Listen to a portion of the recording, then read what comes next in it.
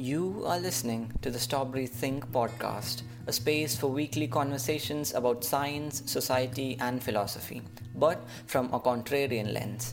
You can find us on Instagram at thestrawberrythink.podcast. That is thestrawberrythink.podcast. Thanks once again for tuning in, and now let's get to the topic of the day.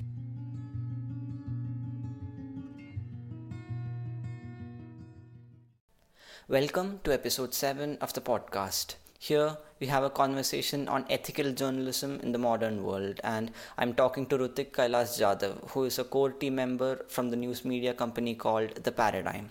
More about them in the end. Now, here's my conversation with Rutik. Can you explain to people, give us sort of an intro to what you've got going on? We are a media and news company, and what we are basically trying to do is, what our mission is, we are trying to inculcate free thinking among people through our news content. If you are looking at any other mainstream news or media company, either ways they will give you just plain reporting, only facts, that is it, or they will give in their own opinions which serve their own personal agenda or something like that.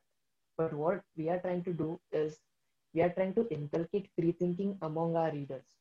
Like, we would end an article on a slightly different note, so that the person would actually think after reading the article, and we try to bring out multi-dimensional content so that it helps reader get to know a bit more context about what is happening, and not just provide dry facts or any kind of biased news or something like that. So that is basically it. And currently we are working on our application, our Android and iOS application.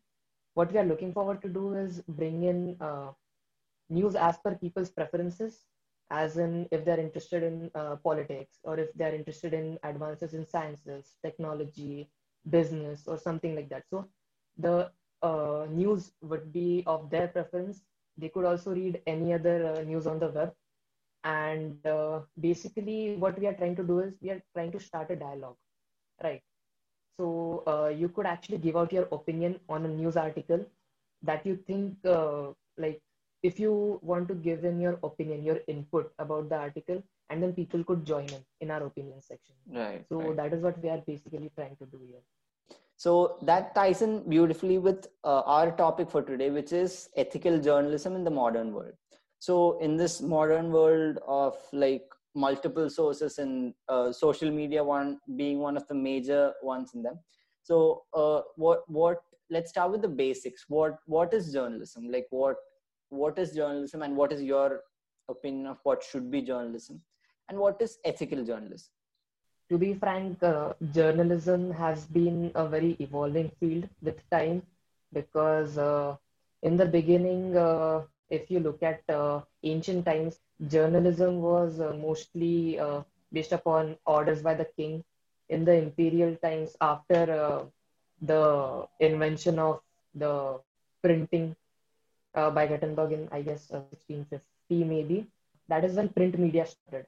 And print media contributed a lot for almost 350 years almost, and then came in digital media. So the thing with digital media is, as journalism has been evolving, the thing is, the way you consume news has been changing continuously. First, in all your news was dependent upon what would be released by the king, what would be given by the king, right? Then it has evolved to print media, wherein the newspaper and the editorial team decides what they are going to report on. In the digital age, you have almost everything on the internet. There is everything that you want to read about on the web. And it could be actually very difficult to get in the habit of consuming the right content and not get sidelined or go off the tangents while you're getting your news updates, right? So to be honest, journalism means to me is reporting a certain incident, or what the socio-political aspect of a country or of the world is currently. What happens in the ancient times, it was pretty easy, because you were restricted to your own kingdoms. The things happening in the other kingdoms or other places were more or less irrelevant to you. but due to globalization, it has become different, and journalism too has evolved to become a more global field, right?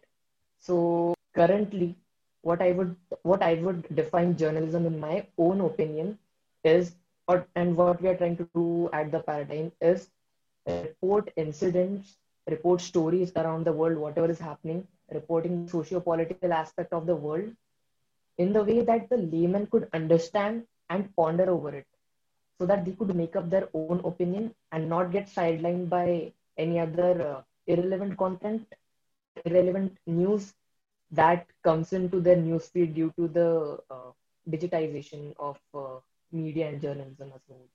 I guess, yeah, that would be it. Right. So a couple points I'd like to pick up from there. One thing you told, it has become more global, but I think Yeah, from an intellectual perspective, we're still in the sort of kingdoms which you told about. We're still in the ideological echo chambers. Although we are connected, we keep consuming news which supports our biases, and I think we're intellectually still divided, if not physically, as a collective group, and people are like overloading information into the silos. So that's one of the things I've seen happening. And the other thing is, whenever humans do something, there will be cognitive biases, and like whenever we right. report something, there will be biases. So I'm curious as to how this will be different from the other gazillion outlets out there, and like how you minimize the cognitive biases, or how you sort of try to maintain the ethics in the journalism. And I'd like to know what the ethics are you try to uphold. Like what are the things or the ethics you think are worth upholding? Right. So, okay. So the thing is, when you're talking about, like, you brought in a very nice point about that we are still divided on the basis of our cognitive biasing. Instead of kingdoms, as in the ancient times, we are now like divided on our cognitive biases that we think, according to our morality and our sense of morality, whatever could be right, uh, in the sense that every news story that happens anywhere, any political happening, is could be looked at from different perspectives, right? So there could be different perspectives regarding the same story from different point of views. So what we try to do is, when we are writing an article, when we are like giving out an article, what our content team does is we try to read as much as we can about the thing that is happening, the incident. If it is a humanitarian crisis, like Yemen, or like the blasts that happened in Lebanon currently. So what we do is we read a lot about whatever has happened. We try to put ourselves into the shoes of who have experienced them, so as to get an idea when we cross the limit of there is certain sense of privacy, and there is this certain sense of there is a certain line that you wouldn't want to cross when you're reporting about a certain community or a certain group of people. I'm being very niched here, but I think that would be a great like example to explain you this way. So what we do is we try to be more empathetic towards what thing has happened with that group of people. And what we do is we try to provide a multi-dimensional outlook towards regarding that article, right? So we try to get in as many inputs as we can. It could be getting like reading the articles from other news outlets.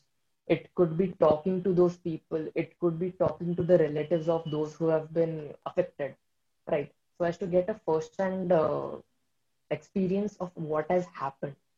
So what we basically do is keep ourselves in the place of those people who have suffered, who have experienced the thing, and then try to provide different perspectives in the one article, and then try to make people think about, and then do the same thing with the readers. Try to make them think about what would happen if they were in that place, or if they were in that part of the world where this particular news story took place, right? So that is our approach. We do not actually like as you said, that there would be a kind of cognitive bias, right?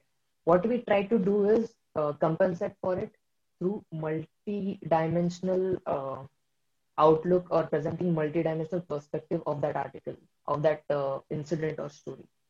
That is a great way to, the first person outlook, like getting that first person outlook is very important in journalism, and I find something that is missing in many outlets today. But one thing I'd like to explore is, if you think all opinions are considered equally, like, are all opinions, do you think all opinions are worth hearing, and it should be an open market of ideas, and where should the line of censorship be, even at a small level, if you're like censoring what you should write, what you shouldn't, what you should hear, what you shouldn't?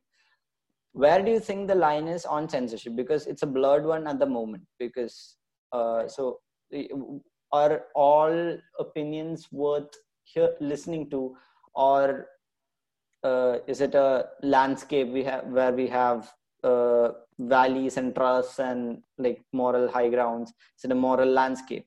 Where is that?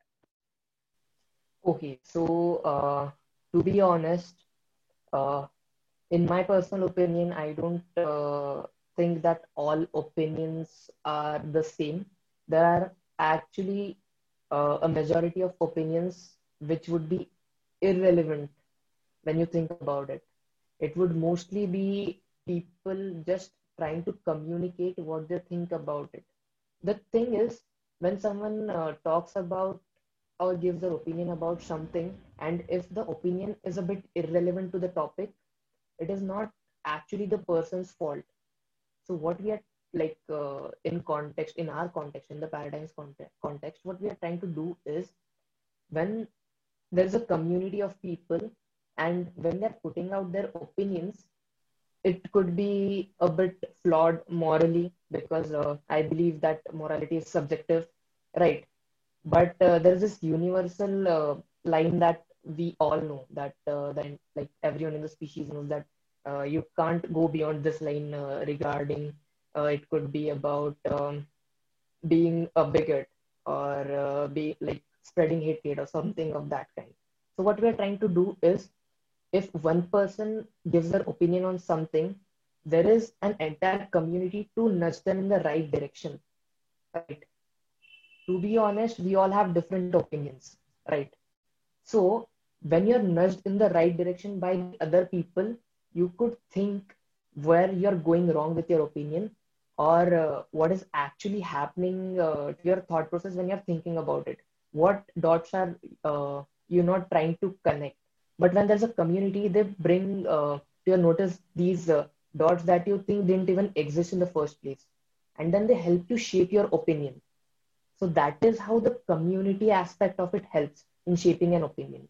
Like my beliefs have not been the same. The set of beliefs that I have right now are not the same that I had in the past 2 years or the past 3 years.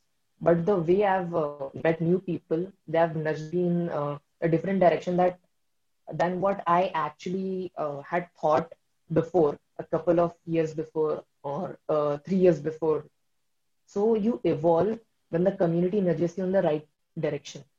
So when people give out their opinion in a public space, when there is no one judging or no one calling you out, but then trying to help you shape your opinion, I guess that would be favorable to the entire community as a whole. So So that again, is, I yeah, hate to interrupt, but like, that was not exactly the question I had in mind. I don't know if I okay, communicated correctly. Like, nudging part, I get that. All the points you said are fair, but right, what is right? So what is right is essentially the right, question in censorship. right, So if right. something, like, where is the censorship line, that where you decide this is right and this is wrong? What is what is bigoted, what is misogynistic.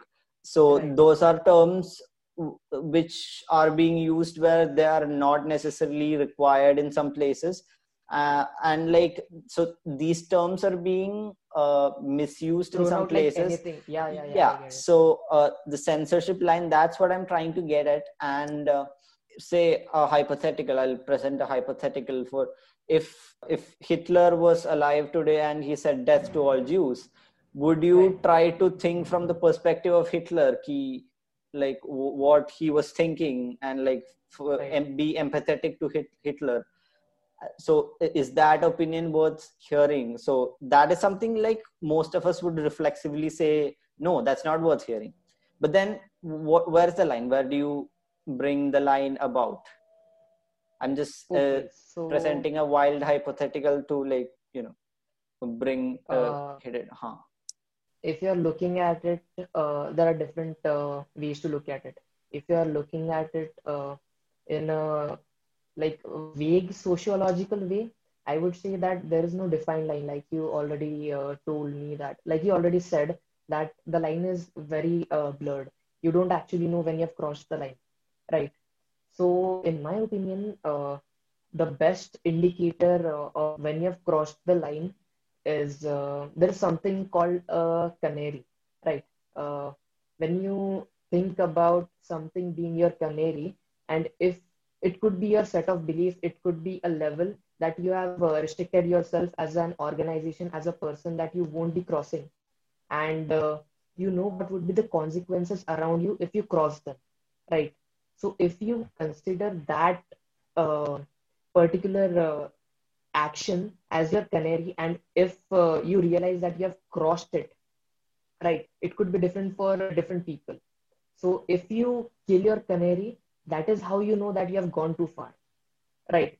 So for a media company, if I'm talking about the paradigm specifically, so it would be the best like approximates for us, the best estimates for us would be trying to be in line with the media regulations that the constitution of our country has put in, right?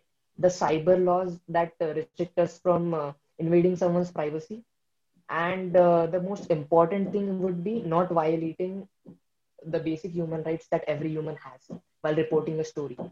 So I guess these three should be more than enough to like have a line, although it is a pretty blurry one, but it is a less blurred one when you're not actually considering any like if you're not setting up your canary, if you're not defining what your canary is.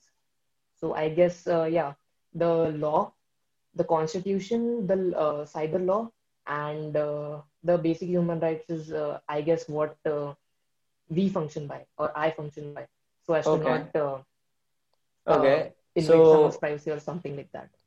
yeah, so I'll present a slight modification of that, or rather an extension from that. Um, you're obviously a company, a news media company. Right. So all news are not will not be worth publishing, Putting right? out. Right. Right. And you have to grow. Growth is part of your intention, right? So it has to be sensational to a certain degree to publish it, Right. right? So how do you balance that, like a news that will like click on, say, Instagram, or how do you balance what to put out with like original authentic content that like you don't care if people read or not? How do you balance that dilemma? Okay. So our approach is very straightforward. In the core team, what we do is the core team is basically one of the most empathetic people you'll ever meet. Like I told you, our basic approach is to be in the first person scenario of any news that we are reporting, right? So, to give you an example, if you're talking about the Lebanon explosion that happened due to the ammonium nitrate Hmm. last month Hmm. or a couple of months back, right? So, there are a number of ways you could report it, right?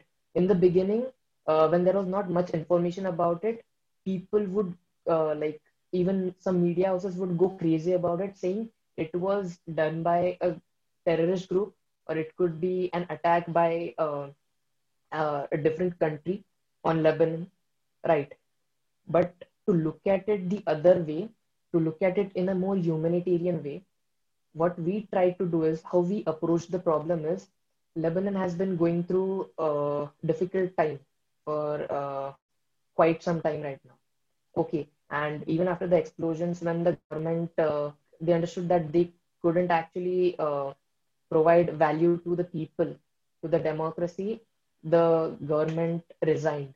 I hope you have read about that. The government resigned, leaving the people in shambles.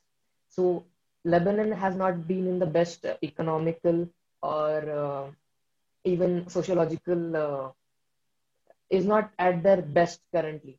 So the thing is, when you're looking at something like this happening in the capital of a country that is already struggling, and the people who are only who have been kept together by this faith in democracy, call it faith or call it belief, a faith in the democracy, and when the government just leaves them to be as it is and not trying to provide much value about a tragedy, because the port was one of the most important thing that the country had, and the port got destroyed. So we tried to look at it from their perspective. What we did was we tried to read as much as we could. We could not get people or any relatives or people through social media who could talk to us about it. We tried to extensively talk to people. We DM'd them, but their relatives or something like that, or people who could tell us more about what is happening in the country to get a first-hand experience. But we couldn't get it. What we did was we tried to put ourselves into their shoes and try to report it from a humanitarian way as to how messed up it is when your government leaves you at such a crucial point in time when you're already struggling economically and sociologically.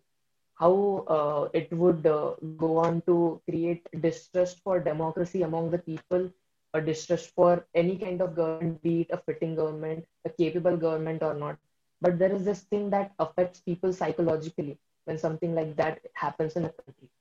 That is how we try to approach the problem. That is how we try to report it. So our like our fundamental goal is to approach it humanitarianly, not to go very sensationalized. The thing is, when people, I don't think that is even a word, sensationalized. Uh, but what we try to do is keep ourselves in their shoes. And when we get the perspective of what they're going through, I guess that is one of the best ways of reporting that we could do on our part. If people want to like read clickbaity articles or something like that, it's upon them. But I'm pretty sure that the audience that we cater to has been evolving with us. There have been people who joined our community later on, and then have been going through this shift in their ideology, how they are looking at the world. They are looking at it in a more humanitarian way. We get a lot of DMs sometimes telling us that they like the way we are trying to report a certain news piece or a certain story around the world. So we try not to be very clickbaity. We just try to be more humanitarian while we report the news. And I guess at the fundamental level, if people want to read a humanitarian side of any story, I think they actually come up and read, and it does not matter if it is interesting enough, if it is scandalous enough for them. I think they just read it for trying to get a perspective about what the people are going through, what the country is going through, what the world is going through. I think that. Right. So, like, empathy is one of the main emotions that many of the journalists lack at the moment. And that's one of the Exactly. reasons I decided to reach out as well, because you can find a lot of other sources. If you're looking for what's in the trend right now, it's just a Google search away. But authentic sources who are trying to do something good something like is something rare to find. So that helps us move into the next topic, which obviously we can't skip around, which is Indian media. So, the topic of Indian media is one that's been discussed even internationally in many places. It's pretty famous for the like 50 panel debates, if you can call them that, and like one person shutting all the other 49 people out. I think we'll talk a bit about that. What is your opinion on the Indian media side of things? And like I think we can think of a few instances that are relevant in the current context, and like we can pick on those, and even some which are from the past but are still very much relevant. Okay, do you have any specific incident in mind? So, for instance, like we can talk about the Sushant Singh Rajput case that's going on that Right, has been going on in the media for quite a while right, now. So, right, for the people, in case anyone doesn't know the context, it's like a famous Indian actor called Sushant Singh Rajput passed away, and initially it was thought of as a suicide since he was taking medications for clinical depression. But then it was alleged that it's a murder and there is some drug syndicate behind it. And obviously, Arnab Goswami was one of the leading members of that protest against the Mumbai police's initial investigation reports, and he was convinced that it's not a suicide and it's in fact a planned murder. So it's still ongoing, but it has had some very interesting revelations as of late, because the amount of drugs that have been seized from the alleged members was something very futile in relative sense. So I'm not going into all the details. So what do you think of the whole situation? Is it a mess, or like what do you think investigative journalism should be that, or what do you think on that? Okay, so the thing is, when you're talking about the Sushant Singh Rajput case, there are a lot of layers to it. Okay, so it all started last year when Shiv Sena and BJP could not form an alliance in Maharashtra, right? And Shiv Sena and NCP got together, made an alliance, and Uddhav Thackeray became the CM of Maharashtra. So Right. since then, BJP has taken the role for opposition party, right?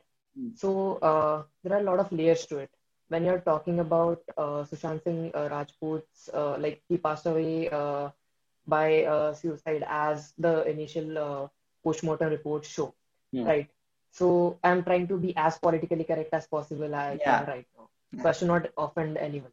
So the thing is, when you're looking at mainstream media and how it is covering, I can only tell you how mainstream media is covering, Hmm. right? A lot of what many people have lately called maybe a witch hunt, a media trial, right? So what is happening currently is people were very upset over his death, and people asked for uh, CBI to probe into the matter, right? But to be honest, when you look at it, in my opinion, I think when you're giving a certain case a higher priority compared to all the other cases going on in the country, it seems unfair to the people who have gone, like people who are affiliated with the other cases, the victims of other cases, who rightfully should also get a CBI investigation, right? So that was the first thing. Second thing is the way Indian media is covering it.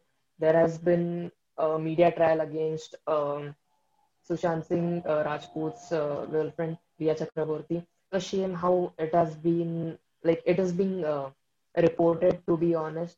I don't personally like how news channels are reporting it, how they are shaming certain people, Riya Chakraborty or her brother. The amount of drugs, the quantity of drugs that NCB found at their place was 59 grams. Yeah. And if the NCB finds less than 1,000 grams of marijuana in a raid. So the punishment is 10,000 rupee fine or a year in jail, if I'm not wrong. I read that last week. So the thing is, the way people have been manipulated, not manipulated, but the kind of facts that people have been fed through media, mainstream media. I'll talk about TV media. The thing is, there has been a lot of drama, and us Indians, voyeurism knows no limits. We are so consumed by our obsession with celebrities that if something like this happens, we are the first ones to get baffled and then make our own theories, whatever suits our own sets of beliefs in the first place. Hmm. It reminds me of O.J. Simpson's case Right. in the US a Hmm. few decades ago. So, what had happened in the past. So the thing is, people have been getting sidelined from what should be fed to them by the media. The thing is, when you look at it on a bit of a larger, if you look at the bigger picture, you would see that Bihar elections are coming up, and Sushant Singh Rajput was from Bihar, right? There is a lot of political gains to be made out of this case and how it is being reported. Shiv Sena is in power in Maharashtra, and to be honest, the way Indian media is reporting, it is a bit shameful how they are treating Riya Chakraborty or her brother. I told you that there is this thing called human rights. There are these things called human rights. As per Yeah. human rights, everyone has the right to be detained with respect. When you are being taken by the police, when you are being detained by the police, although the police is doing a fairly good job logistically taking them from one place to the another, but the way media people have been like uh, going all out at it in the name of content, in the name of journalism, which I absolutely hate. Yeah, if this is not defamation, I don't know what is. If this was Exactly. US, they would be suing right now. They would be So, suing right now. Yeah. yeah, This is not just the way it should be reported by the Indian media, and it has been very biased on a lot of channels. Many have been suspecting it is because of the political gains that could be made from this case. Uh, right. I think I Yeah. agree to a certain point. There is a lot of political gains to be made from this case if Eh, it topples in one direction, because no one actually knows what the actor was going through, if it was a suicide or something like that. And keeping aside whatever happened with Sushant, there has been a lot of coverage around what people are commenting on what is happening. Hmm. Like I said, I would call it a great showcase of voyeurism and how Indian media has been trying to uh, not give out the multidimensional perspective that I would want as an audience, in my opinion. So I'm very disappointed in the way it has been reported on the TV. Print media have gone through. It is a bit. Print media has been doing a better job at reporting it. They have been putting out kind of straight facts, not even trying to make people think about it. What I would suggest is people just try to think for themselves, take in all assumptions, like when you scientific theory, hypothesis, and then uh, to test all of these if they are correct, even if one of them doesn't, you have to go and like. So I think that is how for each and every case, not even for Sushant's case, but I think the Indian audience should do a better job at trying to like inculcate a kind of free thinking in them. And to be Right. honest, uh, people like people would want drama from a media house. They expect a lot of drama from a media house, and then uh, media houses have been catering that need of a lot of drama. But when independent journalism steps in, people don't want to support it monetarily or even through a few good words, and that is why, in a fit of desperation, many independent media houses turn towards a bit of dramatized content. And the thing is, apart from the politics, the politicians, and anyone else in the country, I think the audience is a bigger hypocrite, to be honest. I'll start from the point you ended with. So the media houses which are trying to be as impartial as possible, like NDTV being one of them, they're just barely surviving. So even if a government is not directly censoring them, if they take out the ads, then they cannot survive. So Exactly. NDTV is just Yeah, barely hanging on, and there are many other regional outlets like that also. So that's one thing, and I definitely think there are political gains because the performance, the COVID-19 performance in Bihar and the flood performance in Bihar, like how the government responded to that was abysmal. So that is right. and Nitish ji needs something to cover that up, and so I think this is just tapering the cracks and like making people forget the real issues, and that has Right. always been the And case. a lot Yeah. of people are actually consuming it and glorifying it. The audience is actually glorifying the way it is being reported, and I think the audience is at a fault, a larger fault than media houses, maybe. I Right. don't know. Even in Twitter, if you see the trending, like I don't generally like Twitter, but if you take Twitter as a reflection, then like Arnab was trending all throughout that period when we were uncertain, and now it has come out that there is not much substance to what he claimed, but then again people are refusing to accept anything else. So Exactly. yeah, there are both sides to that. And even not even this, like even if it's the aggression in the Galwan Valley or any Yeah, other, like China or Pakistan or any other scapegoat of choice.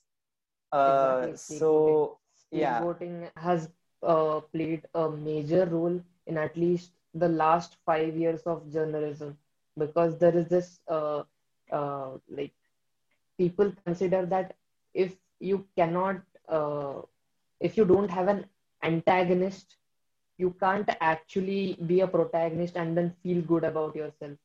That also deflects the light from the real issues. So like Exactly, yeah. uh, say the economy, or economy is something that is even still relevant at the moment. People are still trying to figure out what the negative negative GDPs are. So Yeah, what that actually means. what a deficit is. Yeah, Yeah, and like vulture funds being a real prospect of if we fail to repay the like debts we are in right now. right. uh, in the, like as what happened in the case of country, I'm not comparing these countries, but that's what happened in many of the African countries. Like Right. they just this UN and the other global organizations are, or say the International Monetary Reserve, or all these are considered to be the people who are to be as impartial as possible. But these people give soft loans initially to these countries, like developing countries or underdeveloped countries. Then they turn it into hard loans, and then they hand them over to the vulture funds.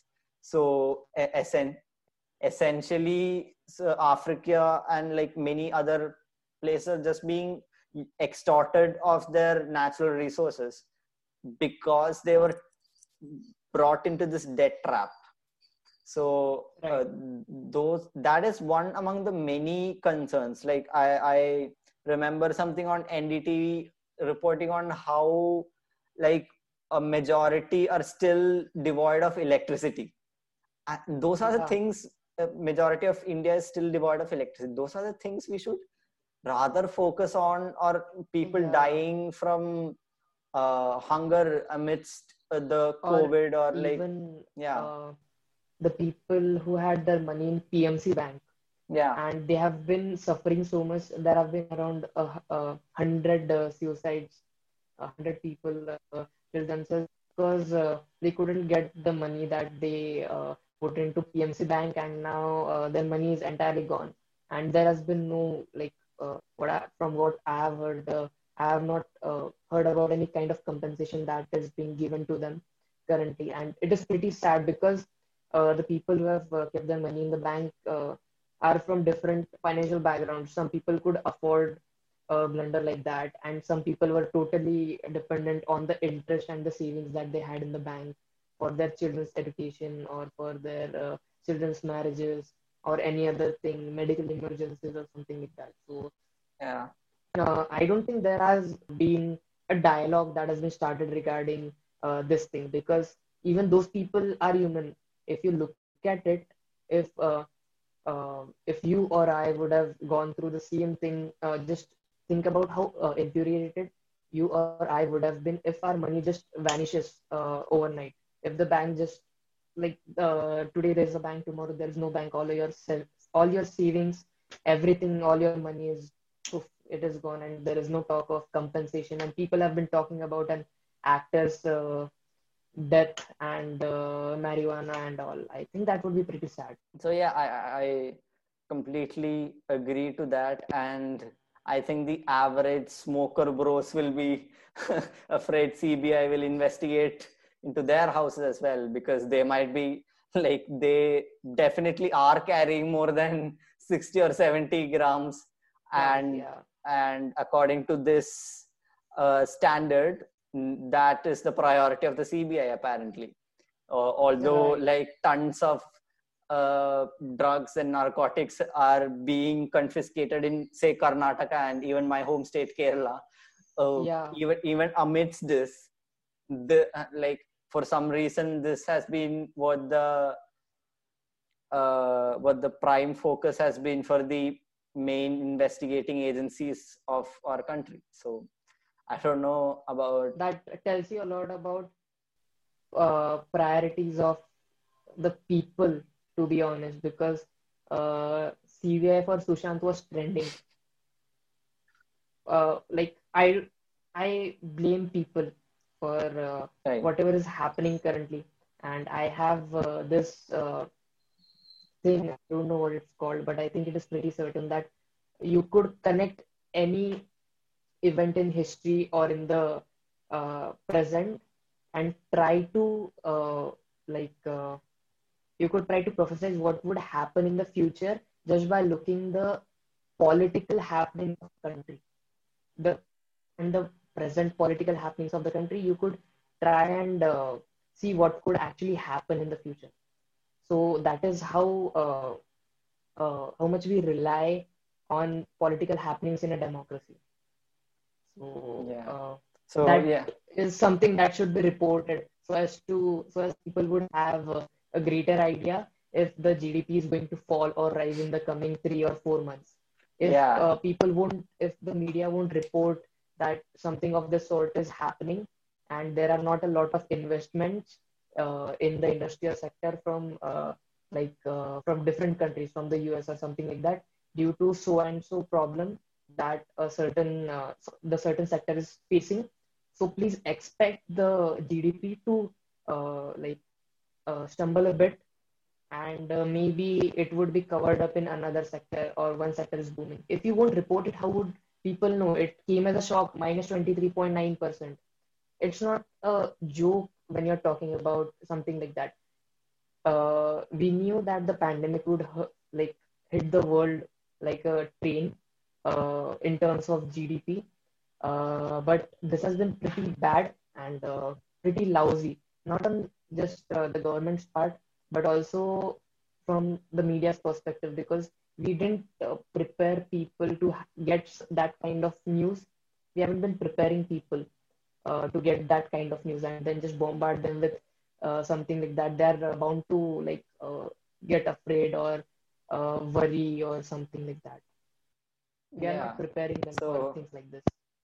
so when the nation's economy, I can still people saying about the V-shaped graph. So I heard Yeah, we recovered. someone. Yeah, we recovery. So yeah, so I heard somebody say on the news, like when you're drowning, it's no use saying that you had a V-shaped graph when your economy is literally drowning. It's of no use if you fuck it up and then make it okay. That's still bad. Exactly.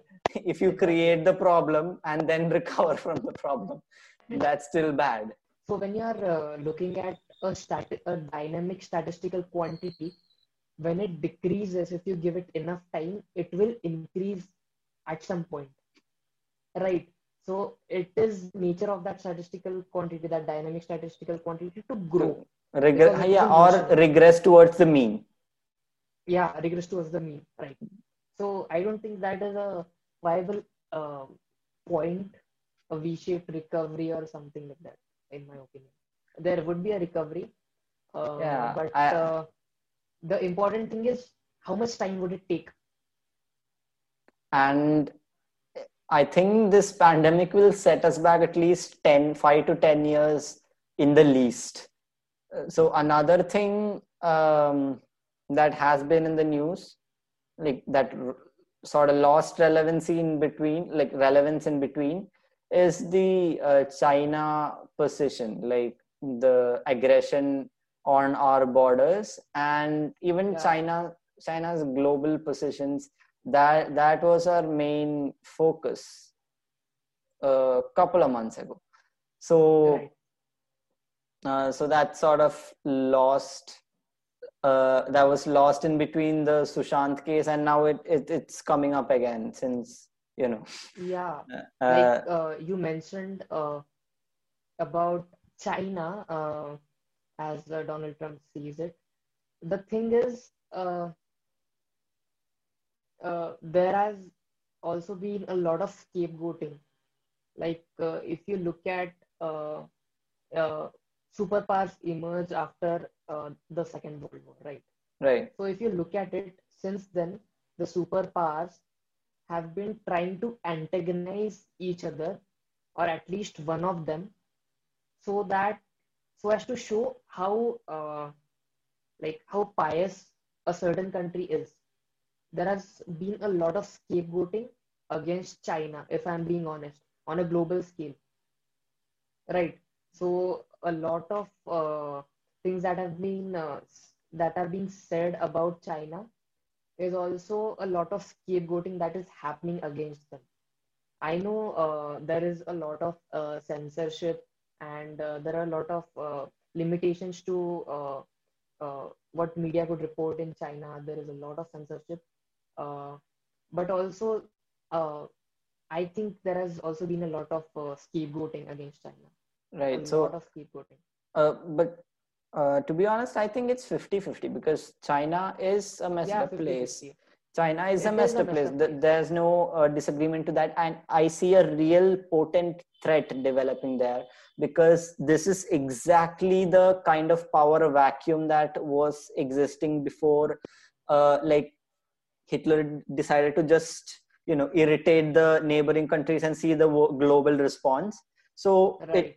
so Germany attacked the smaller countries and saw that there was no major response, and then it went to all out war. So Yeah, then it entered into war China in has been 1939. gunning towards that, but the strange thing, Global response. yeah. So the strange thing I noticed was that its move towards India was a sort of strategical blunder on their part. They could have gone for the smaller countries or islands in the nearby areas, and that would have been a tactical move. because already the UN and the other major global organizations have been handed to China by a certain peach in the White House. So, Right. so they are taking advantage of a power vacuum at the moment, and they have been provoking India for a long time. So I think their attack towards India was a blunder from their part, because that was unnecessary. I think it was not a blunder per se, because if they would be wasting, like if they would be giving out their time on smaller countries trying to see what the global response would be, on an economic front, India would be getting a bit ahead, because the way India has been developing in the past few years. Okay, so it is very difficult for countries that lie so close and on the same continent to compete in a world of in a global world, right? It is very difficult. So I think what they tried to do was try to get hold of India, try to threaten kind of so that they could get like stop us in the tracks in the initial stages itself, so that we don't have time to like scale faster. That is Yeah, what I even think. internally, I think Xi Jinping has a real fear of things happening to him, what happened to Mao Zedong towards his end. So Yeah, his demise being already planned out, he has a real fear of that. So internally, yeah, there are a lot of conflicts towards that as well. And even they are trying to deflect some attention to other countries, and like they're trying to report how US is characterizing them, like being racist and characterizing them as the monsters. So obviously right. there are both parts to this. Every country is trying to take advantage. It's a sad situation, but take advantage of the pandemic and deflect some of the blame towards that. So I think uh, that is one thing. Again, outlets like News X, I don't know what's up with News X, but they have been the one source that have been consistently reporting on China and only China. even Only even China. even through Sushant Singh Rajput case, they were focused on China. Like the host comes in the morning 5 a.m. or something, and Subha says like it's China. It's China from the get-go. So I've joked that the X in News X stands for China or Pakistan. So they should try renaming it to Pakistan Today or China Today. Today in the world of time. So yeah, that is one thing I found odd in between all that. But I have to also admire the Republic TV's uh, like their will to go through with this, because whatever you may have a position on if it's right or wrong, but they started this and they made other news channels follow their lead. Follow them. Yeah, Yeah, so yeah. So that is one thing I noticed was a power of a news media company to make the news, like there is literally make the focus something. shift from Yeah, something to the yeah, other. yeah, yeah. There is this thing about mainstream media houses.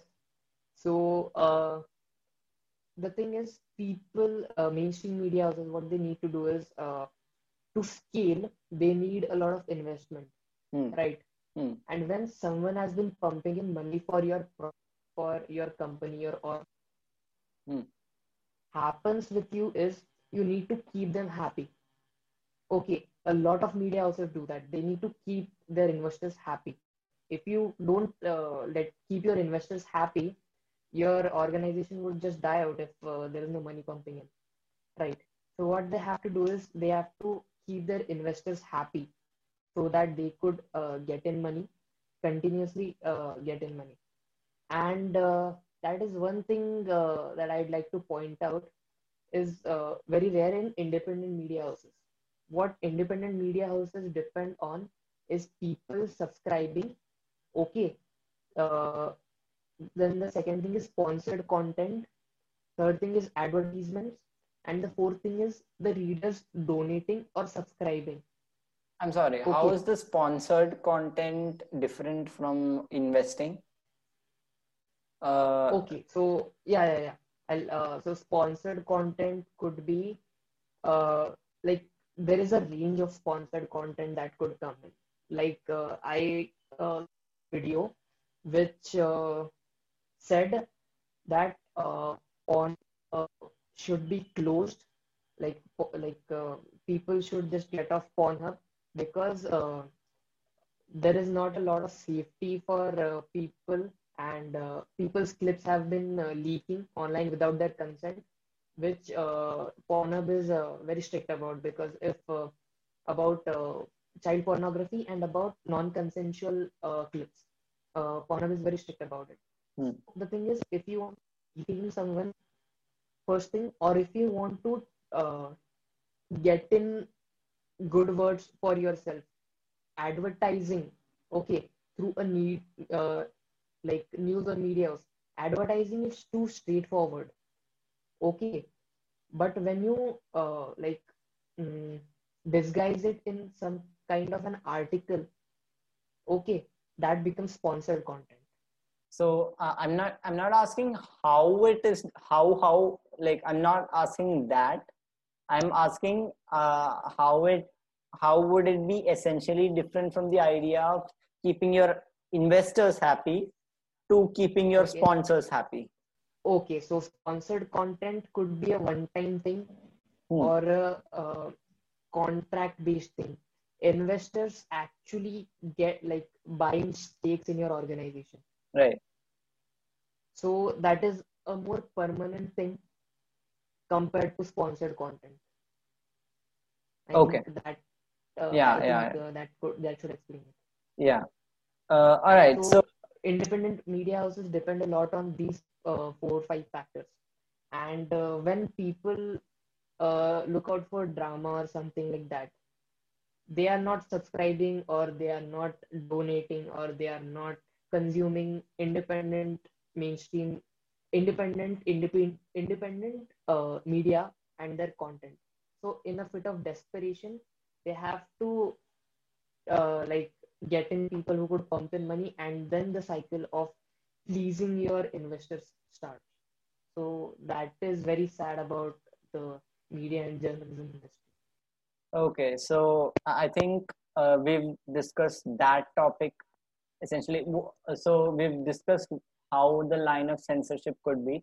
So now I think one more major topic to discuss is the uh, Media trials, journalism in the age of social media. right? So Media trials, how, right? yeah, how anything can be cooked up and forwarded as a WhatsApp message, Right. and how that is acting as a source of information for many people.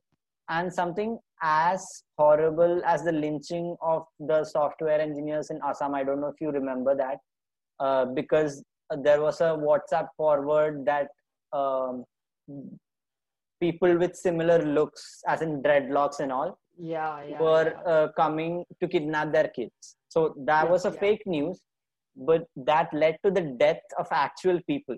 So it's People, not yeah. it's not a laughing matter that, like, we all know it's fake news. It's not that people believe that.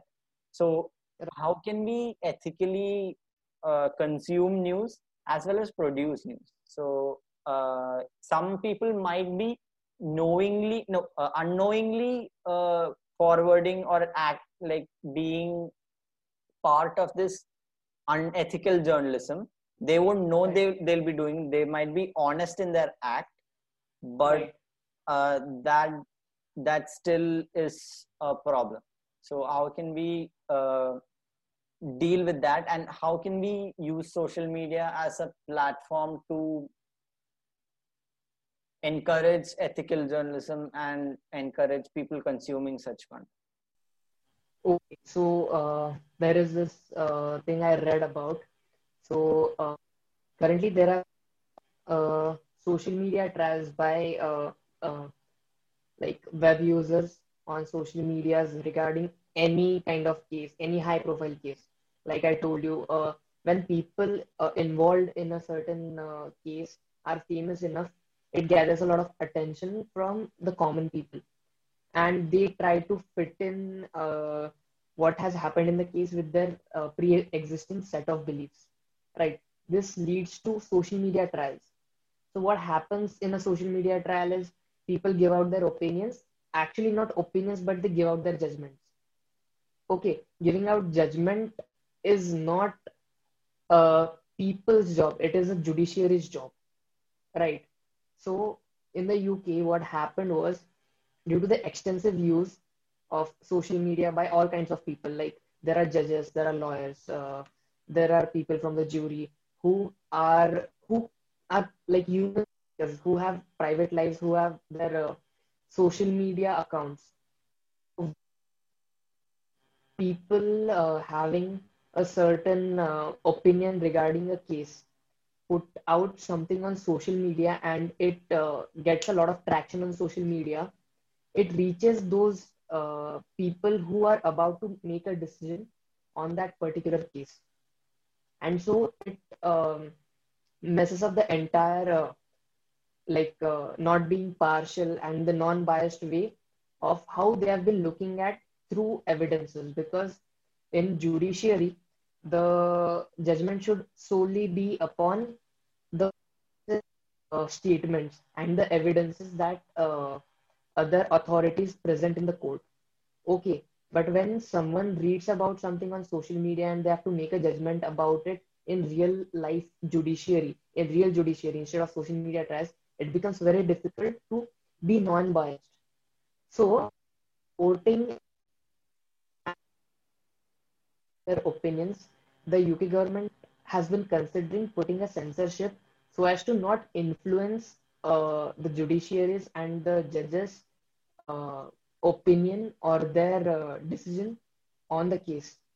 And I think it is pretty landmark, considering you have to take into account that those are just humans who would scroll through social media and get their news from most of their news from social media, right? But then it puts into jeopardy the censorship, because then people, first thing, people cannot give out their opinions, and second thing is media cannot give out something that might be concrete but couldn't reach the people because of censorship. So it is a thin line to walk on, and it is very difficult to come across with a solution for that kind of problem.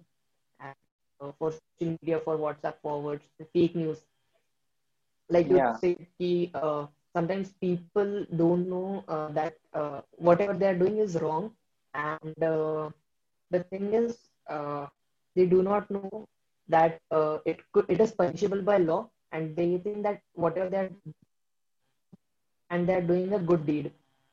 The problem with it is, if it was something related to anything else other than fake news or something, I would say, if they are not being mindful that they are doing a wrong deed, then it would be considered a kind of ignorance, right?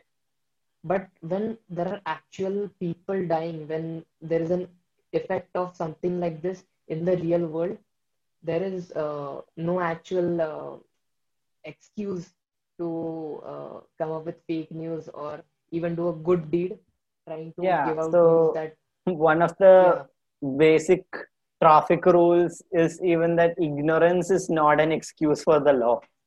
So never, yeah, exactly. yeah, People ignorance could of law is sometimes not an be, excuse. That's the yeah, correct wording for that. like sometimes I would prefer apathy over ignorance. I Hmm. could choose to not care about something about which I know, but not be ignorant about something that is happening in the world, because Mhm. it could land me or people around me in trouble if I'm not well informed about something that is happening in the real world and it actually affects the people in the real world. So, yeah, that is my take on like censorship during social media and something. Like Yeah. it So is very I difficult think, thing to tackle currently. yeah, even paradigm functions a lot in the Instagram space, right? Yeah, So yeah, yeah.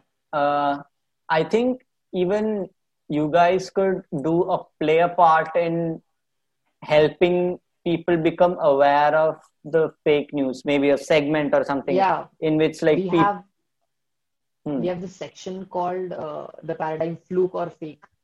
hmm, Okay, so hmm, in which we provide people like it is currently in like trial stages.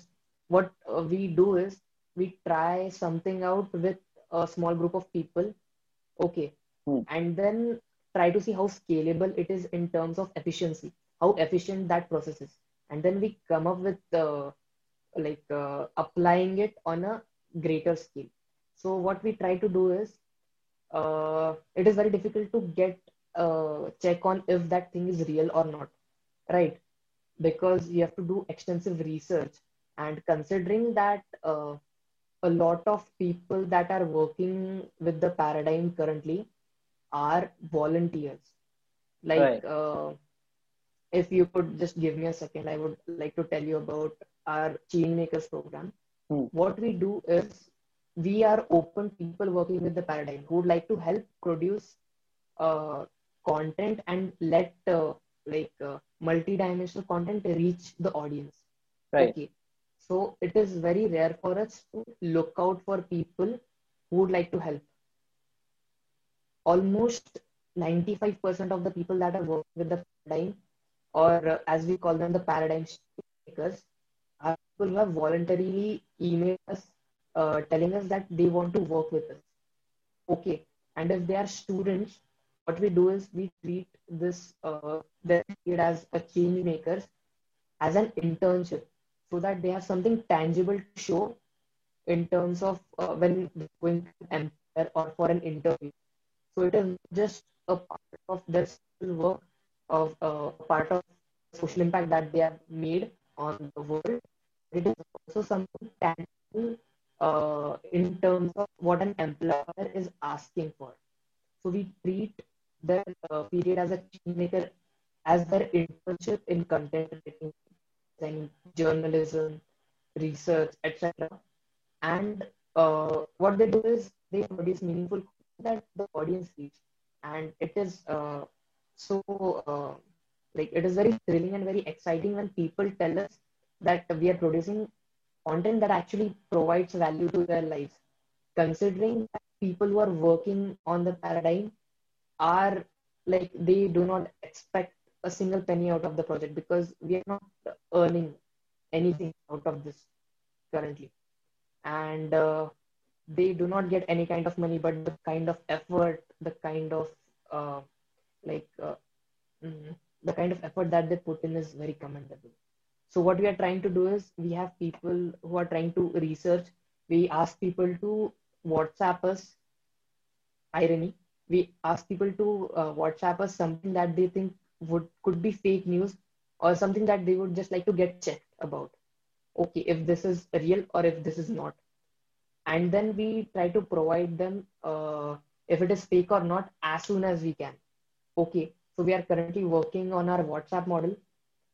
We are also working on our Instagram model, so people could just DM us asking about if this thing is fake news or if this thing is true, and then we could tell them that a certain thing is fake, or a certain part of this news is fake, or the entire news is fake, or something like that. So we are working on fake news currently and how to tackle fake news. And I guess in the future we will be coming up with more efficient ways to tackle fake news, which is one of our prime uh, like uh, Agenda. work agenda. Yeah, yeah. Thank you. Our prime agenda, trying Hmm. to keep people not only informed or updated, but also provide value to their lives and not let fake news mess up their heads. All right. So I think that's a nice point to wind it up, right? Uh, Yeah, so, so yeah, it's been a pleasure talking to you, and I think the media ethics is a conversation that should not stop here. Like we all should ask ourselves, the things we do in our daily life, because it's not something we like sit on a chair and discuss for an hour. It's something Right. that's a part of our daily life. So that's something we should check ourselves upon.